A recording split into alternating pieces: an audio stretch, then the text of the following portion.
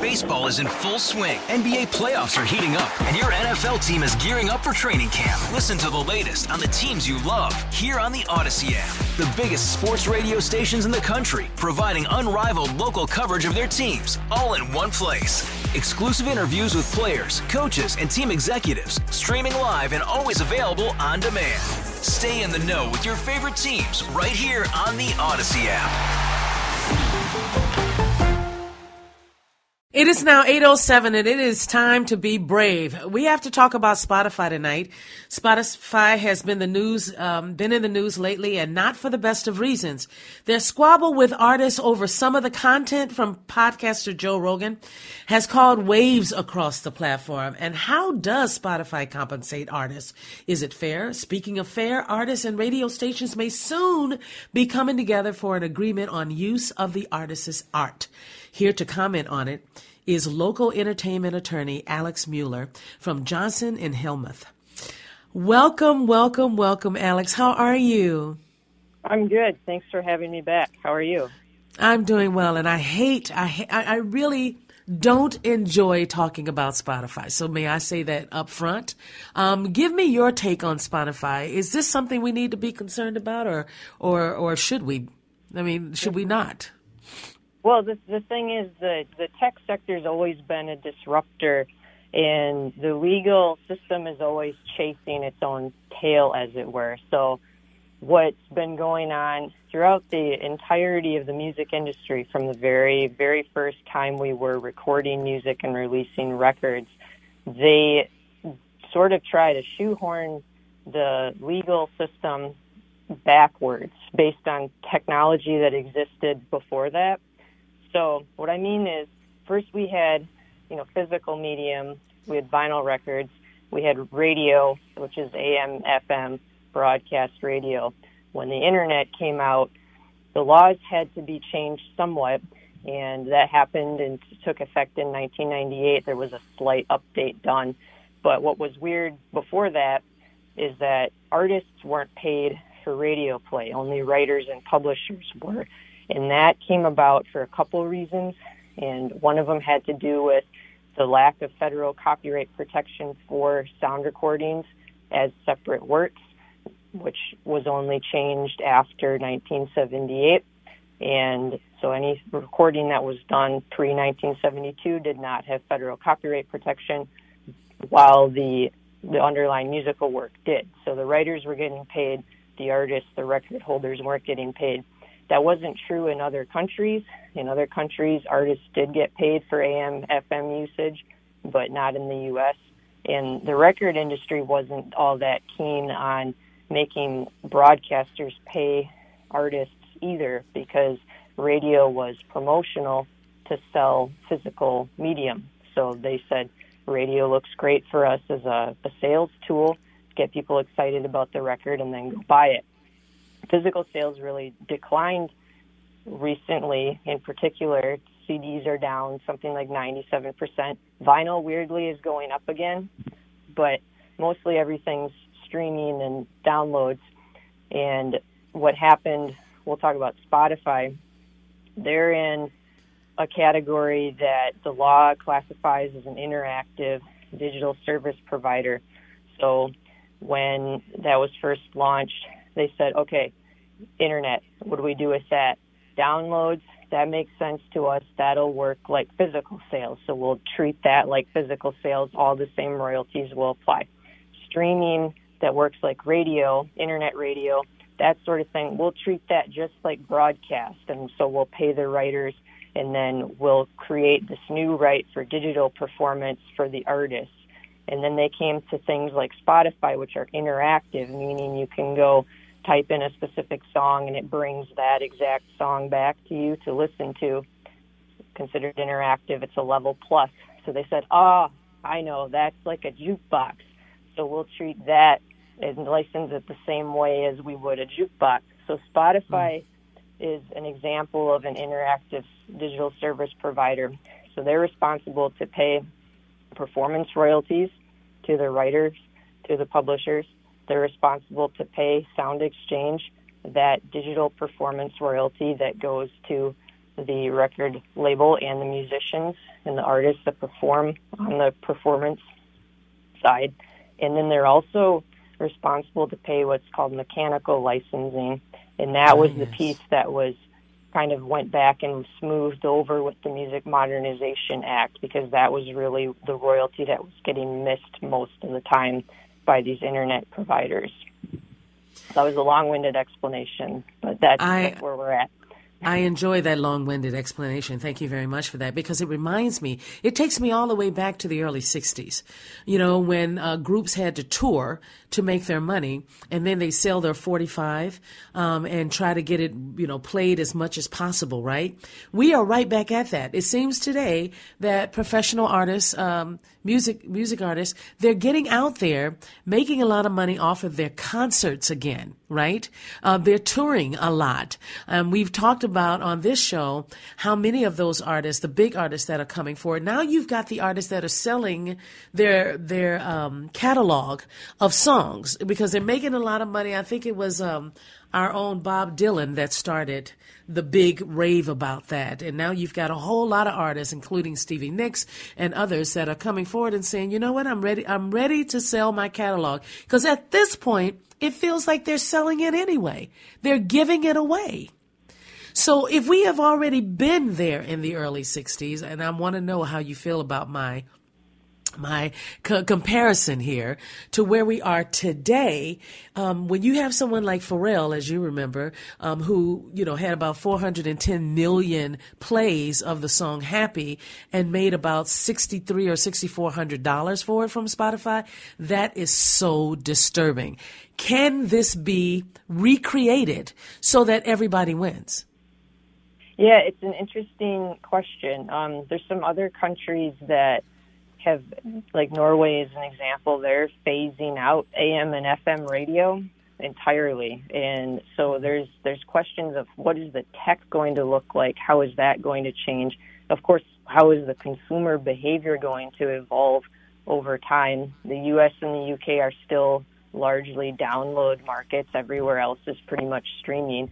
And the consumer, for the most part, doesn't seem to mind if they have tangible ownership of a copy, so long as they have constant access to it. And so what I could see happening is something very similar to what happened to the video streaming platforms, where at first there were only a few and they dominated the market share. And then all of a sudden, and it seems like there's a new one every week, there's going to be niche interest and people will be subscribed to multiple niche-focused music streaming platforms. That wouldn't surprise me one bit as being kind of the next step in how the market will evolve. Something further that I think is going to keep becoming an interesting dynamic is the direct access that artists have to their fans with social media and kind of unprecedented. We don't need the middleman. You can go straight to the artist, straight to the fans, and have a dialogue there. What do you want to listen to? Okay, I'll record more of that. And then we've seen this happen in particularly the video game space, this idea of microtransactions. And I think the reason that the music became something people think of how it's commoditized, when iTunes launched, they had to really work hard with the recording industry to convince them that the technology of an iPod was a good idea, right? Because if you look at that from a legal standpoint, that is de facto a copyright infringement. You've made a copy that was not authorized, right? But it's for private use, so it's okay. And they said, okay, we want to authorize people to make these copies, download this music, put it on their device, and we want all the songs to cost 99 cents. And the recording industry was like, we don't think every song is worth 99 cents, and who are you to tell us how to value our product? And they came up with that essentially by working backwards off of the price of a CD at that time. They're like, okay, look, your CD is like $12.99 or like $15, and you've got 12 songs on there, so it's roughly like 99 cents a song. It's like, okay, fine. So this is kind of, we don't know how to value music, and the money doesn't fall out of thin air. It has to come from somewhere. And so there's tension about where in the chain of distribution the pain of paying more is going to be inflicted. And if a service like Spotify finds that it has to pay more to get the music, they're going to raise their prices on their customer. So that's kind of what everyone's trying to figure out. And it's sort of like, can the pie be made bigger somehow instead of just always worrying about how we're carving up fractions of pennies? And it's fractions of pennies that, an artist makes like half a cent for a spin on Spotify. So. Okay, so then how does this work for the studios in Hollywood when they are, building these big, they're putting out this incredible music that is on a film, and then all of a sudden it becomes a number one hit. Are they also taken by these companies like a Spotify? Are they also having problems with that, or do they do the business differently? Are you referring to like soundtrack albums? Exactly. Yeah, usually the studio, there's some exceptions if the artist that did it has some clout to get a kind of better deal, but typically, and certainly for the underscore, so like the instrumental music on a film, right, those are usually work for hire situations, which means that the studio is the publisher. So, like if you get hired by Paramount or Warner or something like that, they have a music publishing division of their company that handles the soundtrack release. And so they are in for it. If it gets put on Spotify, they're going to get the publisher's share of those royalties, and they'll get the label's share of the digital performance royalty. And that's worth it. They must. I'm they keep doing it, right? They do. So there's always been this friction, and this is what broke bands, like notoriously broke bands like the Beatles, right? Like the writers make more than the artists because right, there's more places that the composition can go to without the recording, but the recording can't go anywhere without bringing along that composition. It just amazes me. If you charted publishing revenue against the label side, the master rights side, the publishing is always going to have more opportunity and more revenue than the master side. And it's been that way since the beginning, right? Yeah. Beginning of it all, it's been that way. Yeah. Right. It doesn't mean that's the way it should be, but that is the way that it is. So if artists that are new today, who initially were some of the ones who went to Napster, and Napster was stealing all the music, and they just kind of went, hey, if my music can be heard, I'm good, right? So today, Napster still exists. Am I correct with that? Right? That was the number one culprit. I'm not positive. To be honest, I don't know the answer to that. Yeah, I think so. I think it still exists. It used to be Rhapsody, I remember, and then Napster. And so here we have these, what I call thieves. Thieves in the temple, as Prince used to write that. He wrote that song.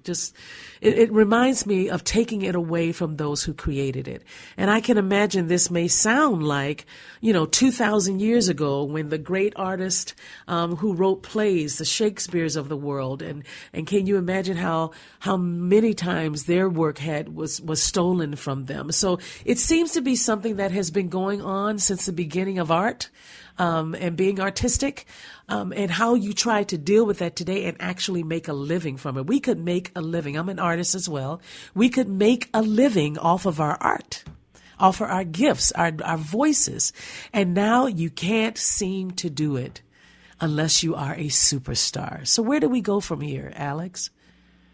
Yeah, I think what you're touching on is interesting. There's sort of always this duality of policy interests in any legal question, right?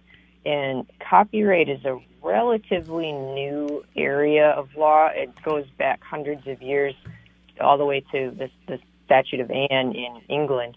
But there's the duality and competing interests are, should the artist maintain an economic monopoly, which is what a copyright provides, so they have exclusive rights to use their work, to market it, to profit from it, or does that work, is that a cultural property? Should that belong to the people? And so it's interesting when you start looking at copyright issues, particularly internationally, because different cultures and different countries have a different outtake on this.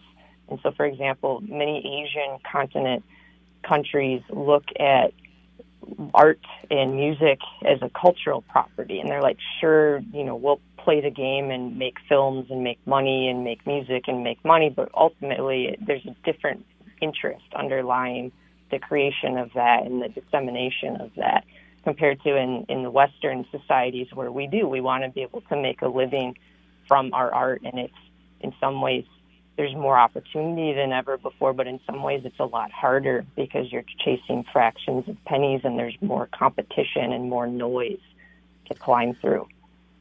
Do you remember those books called The Business of Music? Yeah. You remember that sort of thing? Yeah. Oh, man, we used to read those, just sit down in a corner and stay with it for hours, 10 to 12 hours in a day, just trying to read and catch up on what's new and what's gone. And it feels as though things are leaving us a lot sooner than they used to because of technology. And I'm just wondering, we still have something called, the Copyright Royalty Board, correct? We still have that. And so copyright was the really big thing. If you write the song, if you're the one that owns it, you're the one that wrote it. Am I right on that?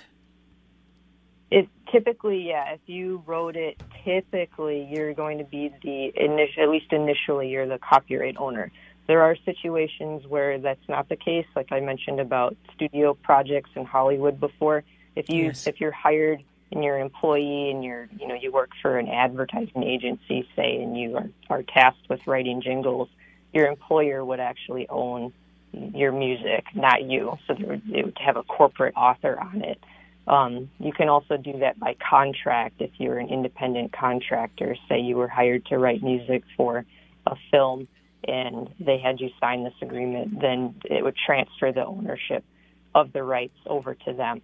Usually you get to keep the writer's share, or rather it's granted back to you technically. So you would be in for some share of the royalties ultimately, but they would be the de facto copyright holder. Well, it's just an interesting time, a very difficult time for those who pour out their souls, the music. And it seems like people who copy it, it used to be, 8 bars? If you did 8 bars, then that was your minimum, and, and you could not. Yeah, there's no real bright line rule about what is or what isn't infringement. Those cases can turn and get some very strange results. Well, I tell you, it's been a pleasure to have you on, Alex, and try to explain this. I do know that in an article I was reading, it said broadcasters say they have not had a willing dance partner with which to negotiate a deal to end the long-running battle over a performance royalty for radio, and that just makes me want to cry. So I really thank you for trying to give me some clarity and my listeners as well. And I do hope that we can talk again someday, and maybe things will get so much better for the artists and those that create the music, because it's important. Thank you so much. Thank you. Baseball is in full swing. NBA playoffs are heating up, and your NFL team is gearing up for training camp. Listen to the latest on the teams you love here on the Odyssey app. The biggest sports radio stations in the country, providing unrivaled local coverage of their teams, all in one place. Exclusive interviews with players, coaches, and team executives, streaming live and always available on demand. Stay in the know with your favorite teams right here on the Odyssey app.